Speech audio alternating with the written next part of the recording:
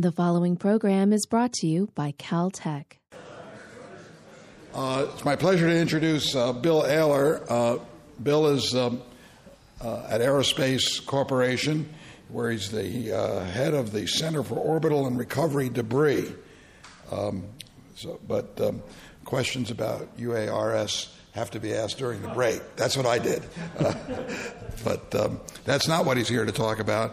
Bill has been actually a lead organizer in a series of meetings which he took the initiative of in planetary defense. And so he's been coordinating and leading these workshops or conferences for the last several years, which have looked at the whole issues of planetary defense from soup to nuts. It's an international activity. Some fine reports and conference proceedings have come out of it. And we've asked him to come here today to talk about that subject because obviously it's very closely related to the whole concept of moving an asteroid. Although if it's really only 2 meters, they probably won't be concerned about it. But it's still all these relevant technologies and scientific issues that go into it. Bill. Okay, thank you. Thanks, Lou. A little dance there. Okay, well, first it's interesting, you're trying to bring asteroids toward us. I think what we were talking about in these conferences is getting them away from us. So slightly different perspective, but I think there's some technology transfer that would be very useful if there's some clever techniques that are developed by a team like this to actually to move an asteroid one way or the other. It's certainly something that would, I think, play a role in planetary defense.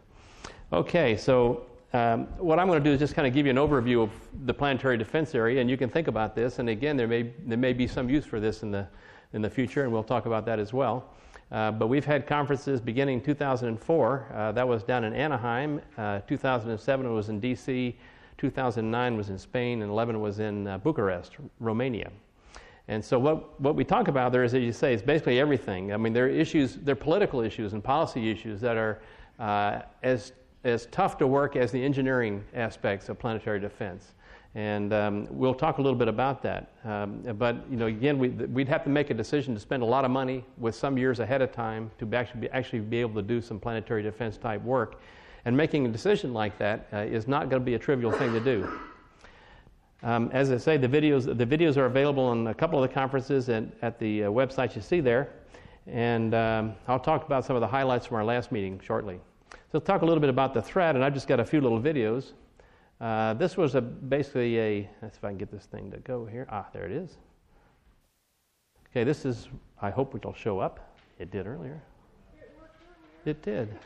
I think it's a communist trick. If you silence your screen and only send it there, it will probably play. Okay. No.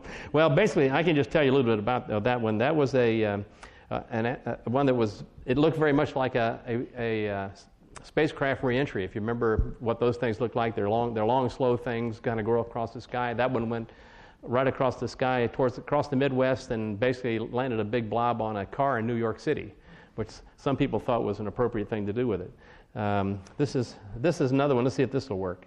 No, communist trick. I actually have the videos, so when we get finished here, I'll go back and show them to you. So don't let me forget that. But you're mentioning a 2-meter asteroid. This particular one is Park Forest, 2003, and basically what it shows is a police car video. Police car was parked on the side of the road, and it's taking a real-time video of a 2-meter asteroid coming in. And it blows up above the ground and sort of showers the Earth below with some debris. And there's a nice picture here of one of those pieces of debris that went through a roof that's looking up at the hole in the roof. And then there's a police officer holding a fragment from that. So that was a 2-meter asteroid.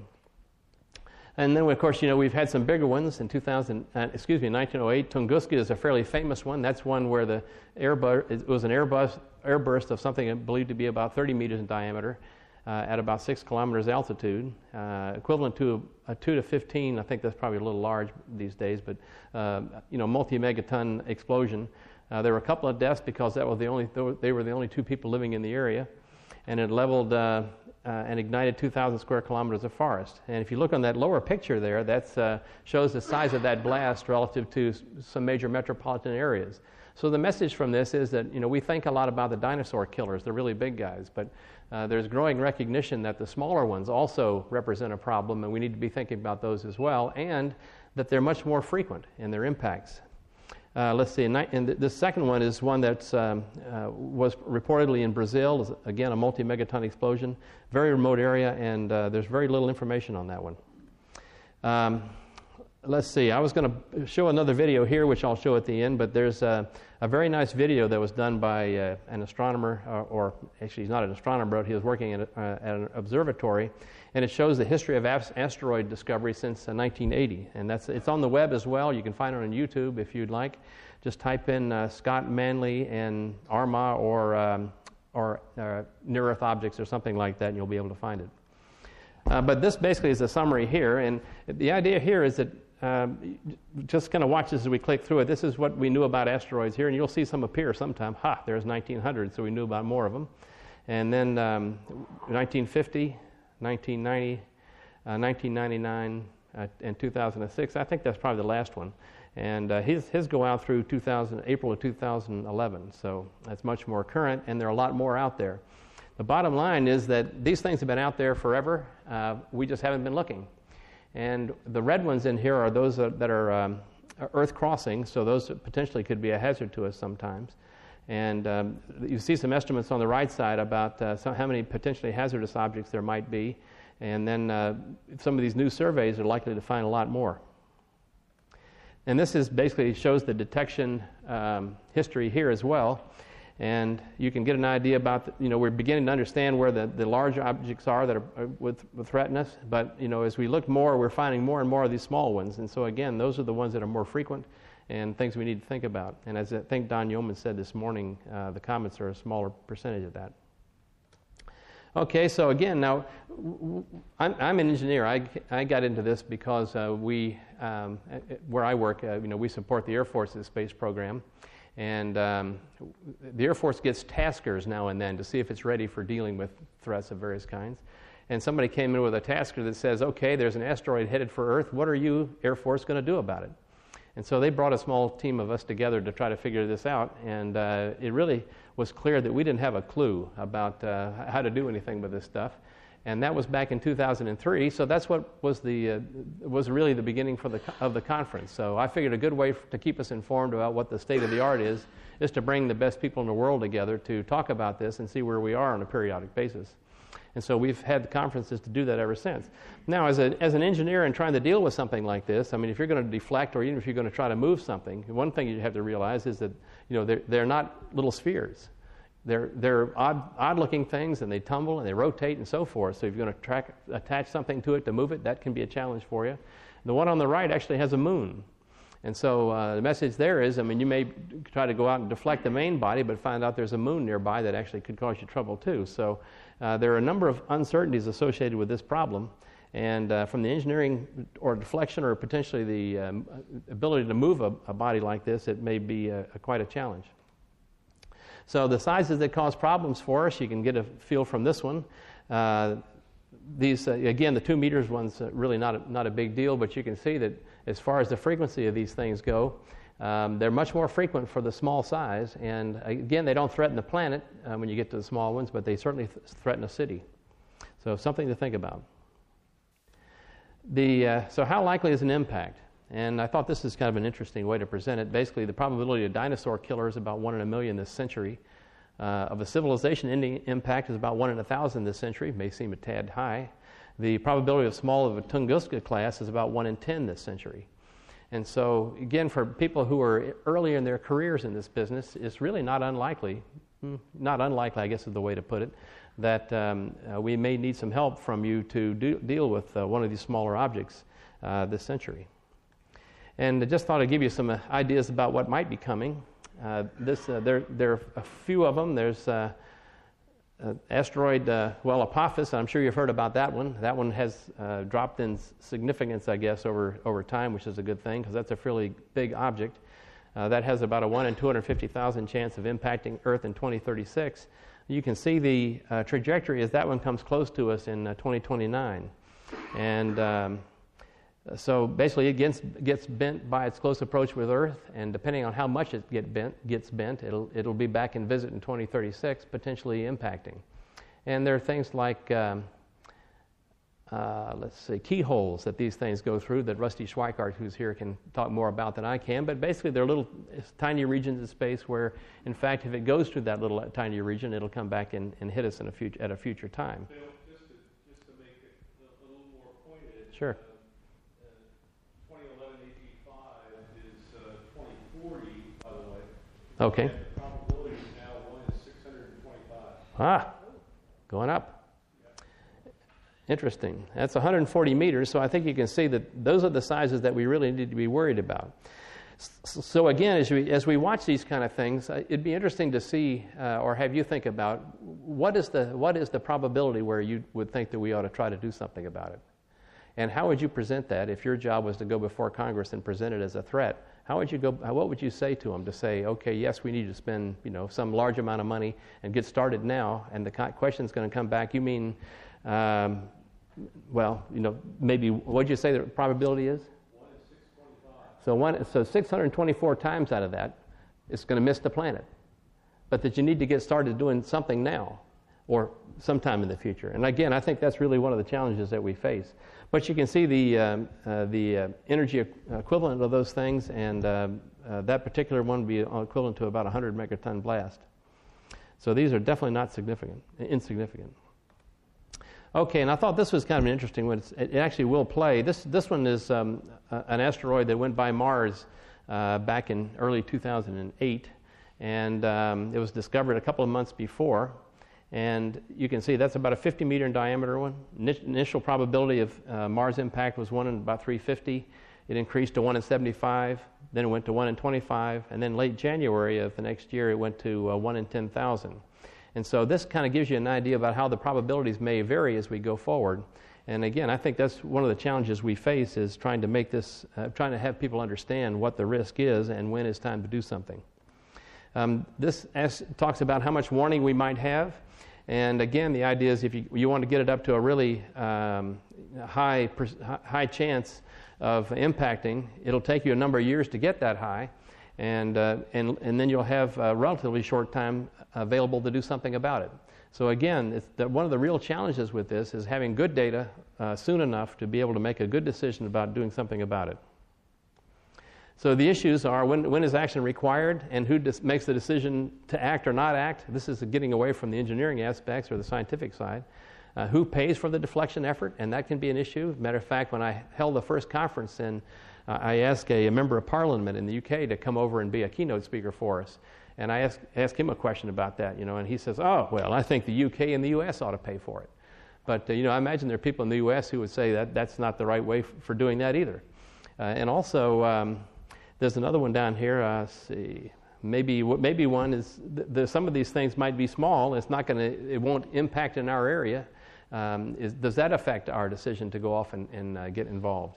And so there's some of these things are really quite interesting to think about. How do you coordinate the international efforts? And Rusty's done a nice job of trying to help move that forward. And the Association of Space Explorers has. And we may not see an impact, and we haven't seen a significant impact since 1908. We may not see another one for another 100 years. How do you maintain, what is the strategy for maintaining capability? That's another interesting issue. And then, are nuclear explosives acceptable? We had a conference in Europe, the one that was in Spain, and I had a session chair who was from someone from Europe, and he basically wanted to exclude all papers relative to using nuclear weapons, because they just don't like nuclear weapons. And so I sort of overruled that because, again, knowing how human nature is, we may wait to the last minute where the only thing we have a choice to use is a nuclear weapon. So, it's a very capable device, so you just can't throw it away based on public opinion. I think the leadership should have the best information to make that decision. And then false alarms are another one. If we happen to go off and start early to try to do something with it, and it goes away, it misses, what do we do about that? So these are just some of the kind of the non-technical issues that we'll need to deal with as we go forward. Okay, so let's talk a little bit about deflection, and this one basically says, well, the objective is to have the asteroid and the Earth not be in the same place at the same time. It's interesting. I gave a talk similar to this in India one time, and somebody got up and asked, well, why don't we just move the Earth? So I'll just leave that one for you to think about. So this kind of gives you an idea about why another reason why time is important. The closer it gets, the more delta V is required to move it or to deflect it away from us. And so we're paying a price for waiting on these things. And so the idea of getting it early is good if you can convince people to spend the money to get it early. And so that's really a challenge that we'll face. But you can see how that varies as you would expect. It gets a lot higher as you get closer. And so we'll talk about some of the techniques that have been proposed for doing this type of thing. The gravity tractor is an interesting one. This is a slow push technique, we call it, because it acts over a long time. And basically the idea is to plant a spacecraft nearby and basically have the very small gravitational attraction slowly pull the near-Earth object into an orbit that doesn't threaten anymore. It does require long warning times because the thing's going to need to be in place for a while. You, of course, would have to rendezvous and station keep for a good period of time as well. This is another one that might be interesting to a group like this. This is one that's actually would land these little minor spacecraft on an asteroid, and you see a number of them here. But basically, they take material from the asteroid and boot it off at a high speed, and basically create a velocity change in that fashion. And then, of course, the question would be with something like this is: suppose your asteroid is rotating, then what?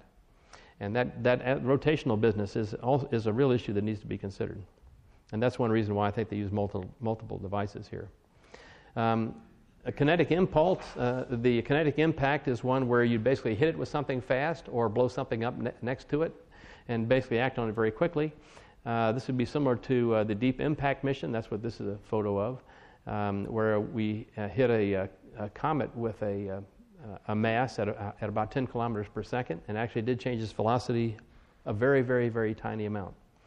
And then there's one benefit from that you can get, but it's not predictable perhaps. That's that when you throw stuff out of the crater, you actually get a little bit of an amplification in the amount of momentum transfer, and that's useful. Okay, so one of the things that my company did was look at using we had proposed for the first conference that we would have an asteroid, and we worked with JPL to set up a case where it was a 200-meter asteroid coming in, and so we were looking at, or this particular team was looking at how you would take that out, and so they worked out a scheme using a small interceptor with a nuclear explosive on it that would be set off above the surface of the asteroid. There's some work that says that if you set it off above the surface of the asteroid, it won't disturb the asteroid so much. And one of the concerns would be if you've got an asteroid that's a conglomerate of a number of smaller bodies.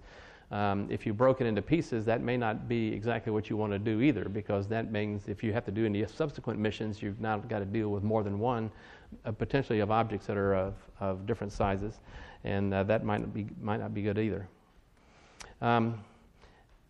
And by the way, one of the things, just to kind of amplify on that one a bit, one of our goals in that particular study, aerospace does mission designs for Air Force missions all the time, and so launch vehicles, as you probably know, have a failure rate of about 1 in 100, and new spacecraft would fail at around 1 in 3, depending on what it's doing. And so the idea that you can use one launch vehicle and one spacecraft is probably not right if you really want to lower the probability by a probability of impact by doing a campaign of some kind. And we found that you'd have to have basically two companies working totally independently, not talking to each other, to make sure that they don't transfer bad coordinate systems and things. And so you'd have to have two companies working totally separately, each one building 6 interceptors, so that you'd hope to get one on station to lower the probability down below 1 in a million of impact. So again, there's a lot of work that needs to be done on that side of the house as well, just the overall campaign design. Okay, I'll just talk a little bit about the 2011 Planetary Defense Conference. This was held in Romania. You see some of the sponsors there. And one of the goals has been to get all of the spacefaring nations to be sponsors, and we're moving very close to getting that, and that's a really good thing. Had 160 attendees, and there's a really growing interest in this topic all over the world. So some of the highlights are here. There have been no threats identified this century from objects larger than a kilometer. That's good. Most frequent damaging threat is from smaller objects, a lot less than 50 meters in diameter. We've got about 350 that discovered with small but non-zero probability of impact this century. That's an interesting fact. 2 known objects with diameters of 100 meters of impact probabilities of, as you say, it's probably gone up now, Rusty, but in that less than 1 in 4,000 range. The Tunguska class disaster right now could occur with little or no warning because we're really not tracking these small objects, the 50-meter ones, yet, although a number are being discovered. And there's some discussion of a wide sky search system that could provide maybe a 1 to 3 month warning time on some of these smaller objects that might be useful to look at as well. So on the discovery side, there are about 990 plus or minus 35 NEOs greater than 1 kilometer in diameter. Let's see, about 80% of the objects are larger than 140 meter, but smaller than 1 kilometer are undiscovered. That's interesting because that's where a big part of our problem is, or potential problem. And then there are a number of other things here. We're making a lot of progress on these things for objects larger than 300 meters. Keyholes are something we're learning more about, and human missions, or even these kind of missions you're talking about, which would actually move something, may really help in the future. Deflection and disruption, we talked about a number of those, and some concepts are coming in which are showing some promise. Nuclear devices is really looked at as a necessary technique for objects with short warning times. And there was some discussion. Remember I mentioned how do you maintain a long-term capability. So one of the topics that was brought up by a student, as it turned out, was basically developing and maintaining a catalog of critical items for building an interceptor-type spacecraft, and keeping that available. Not trying to build the interceptor spacecraft, but to make sure you maintain the capability to do that. Civil defense is another one that's talked about, particularly for short warning times, and so our next conference is going to have more work, more discussions from people that specialize in that topic. And as we just did with this reentry event, I was looking at that one as an opportunity to help people understand how these things work and what we know and don't know about those. And as you said, I'll be happy to answer some questions after that, after this, if you like. And we'll, as I say, we'll have more focus on that stuff. Public education, we're developing some new tools, and I think Nahum is going to maybe show you one in a bit. And students are interested, so that's a good thing, and might be also something useful to be included in planetarium things. There were 3 sets of recommendations, and you can sort of see what those are. That we really should start working on these impact threats of smaller near-Earth objects and dealing with these short warning times. That's going to be a challenge for us, and we need to have some options for dealing with that. And so there have been some proposals for actually doing some campaign designs against a short warning time type of object. Nothing's funded yet, however, which is a challenge in this business. Maybe it is as it is in the one you're talking about as well. Funding for planetary defense in this country is very low. Europeans are stepping it up a little bit, but still probably not enough to really make significant strides. Let's see. We should encourage other nations to participate. Let's see. And also one of the ideas to put a sensor into the Earth's orbit so that we can discover those with Earth-like and interior orbits. Let's see. We need to conduct surveys. Let's see what else here. Oh, one of the issues is if one of these things hits, how does the energy transport into the atmosphere, and how would that affect things? And that's we've looked at tsunamis and creation of tsunamis and such, but it hits the water and then you start to get the tsunamis going. But what happens to the energy that goes up? That's something we should be looking at. Let's see, and then a few others here. Calling for university and amateur telescopes. Quick reassignment submissions. Oh yeah, one of the ideas would be that if we actually had a short-term warning, that we'd have to basically take launch vehicles that are currently on the pad and utilize them for this type of thing. So that would be something to be looked at like as well. Let's see, just for those who are interested, the next one's going to be in Flagstaff, and we're always looking for good presentations. So I invite any of you to think about that, and we'll try to get information up on the web pages about this one pretty soon. But it's going to be sponsored by NASA. We're going to include a tour of Meteor Crater, so if you haven't been there, it would be a nice thing to visit. And So it should be quite a nice conference. And again, maybe that would be some incentive. We normally do provide some scholarships for people too, but that would be something to think about. Okay, so just in summary, interest increasing worldwide. There's general recognition that the near-term threat, the greatest near-term threat, is from the smaller objects. It's possible that a planetary defense mission may be required this century. And again, if 1 in 650 is distasteful, maybe it's something we need to be thinking about. There are many opportunities for research here, and you can see that we're going to have a good spectrum of topics at the next conference, so I invite you to come to that. I think that's it. Thank you. Shall we see if we can play those little videos? Let me do that, see here, real quick. Okay, so this is the one that it plays. Yeah, so let me blow it up a bit. Okay, this is one that came in over New York. This looks like a spacecraft reentry. This breakup that you see here is what you might expect for a spacecraft as well. Keep watching. That's Peekskill, yeah. See? Perfect target. And it hit the car. I don't know why it stopped there, but anyway, it did. I hope you were watching that one. Okay, let's see here. And then this one. This is the one from the police car. Oops. This is real time. Interesting computer. And then and this last one is, this is the one that, if we can see it, will be an interesting one to look at. This is one that was basically, we showed at the conference. And how do we start this silly thing? Oh, yeah. Oh, you want to look at full screen? I can do it up here. Okay. You want to do what now? Okay. There we go. Good, thanks. Okay, so what this is showing is, if you can see it, maybe not as well as I might like, but this is the asteroid discovered since 1980. And let me move this over a little bit so you can see the year, if I can figure out what doing that without killing it. Maybe not. Let's see. There we go. Okay, and so you can just kind of watch the year go there, and the second number is the number of known asteroids. And the white spots, when they appear, are new discoveries. And that outer orbit is Jupiter, and so you'll notice that there are a number of discoveries associated with observations of Jupiter when Jupiter shows up. If you look at it on the web, that you can actually see Jupiter's orbit, so it becomes a little clearer. The red ones are ones that are potentially a threat to Earth.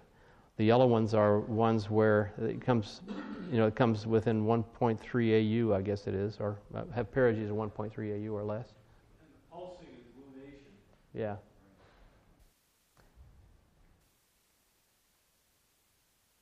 So this is 88, and basically there was a NASA, Congress directed NASA to begin a survey of looking for these things.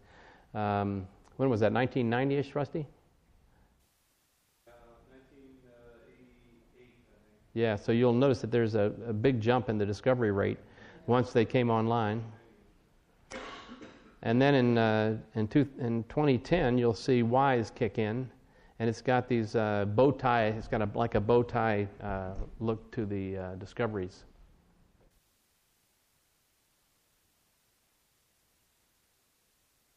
Yeah, this is, I can't see it from here very well, but it doesn't seem to be showing up too well. So I suggest you look at it on the web. You can get a relatively high definition version there as well. But if you've ever seen these pictures of space debris surrounding Earth, it looks like we are one of these debris pieces, surrounding the sun. So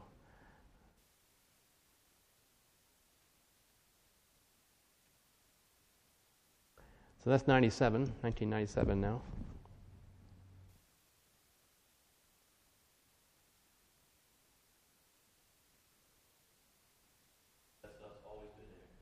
Always been there. That's right. That's right. It's a good thing we're looking, I think.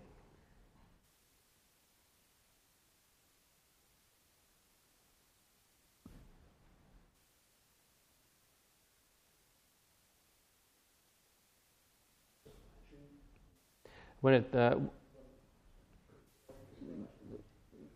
the white,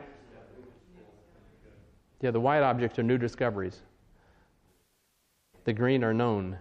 Once they flash white and then they meld into the green background.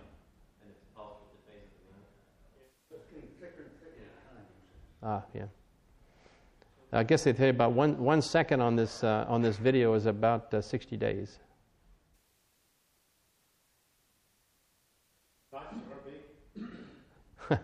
The dots are how big?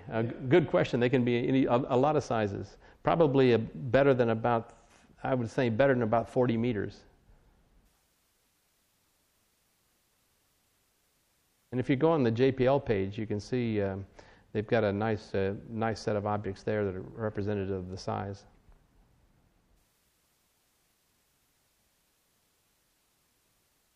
And there's WISE coming in there now.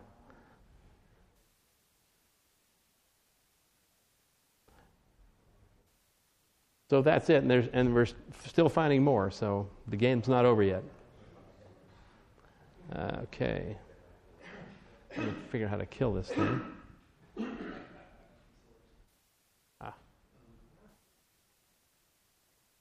Okay. I'd be happy to answer any questions, yes. Thank you. This program is brought to you by Caltech. Visit us at caltech.edu.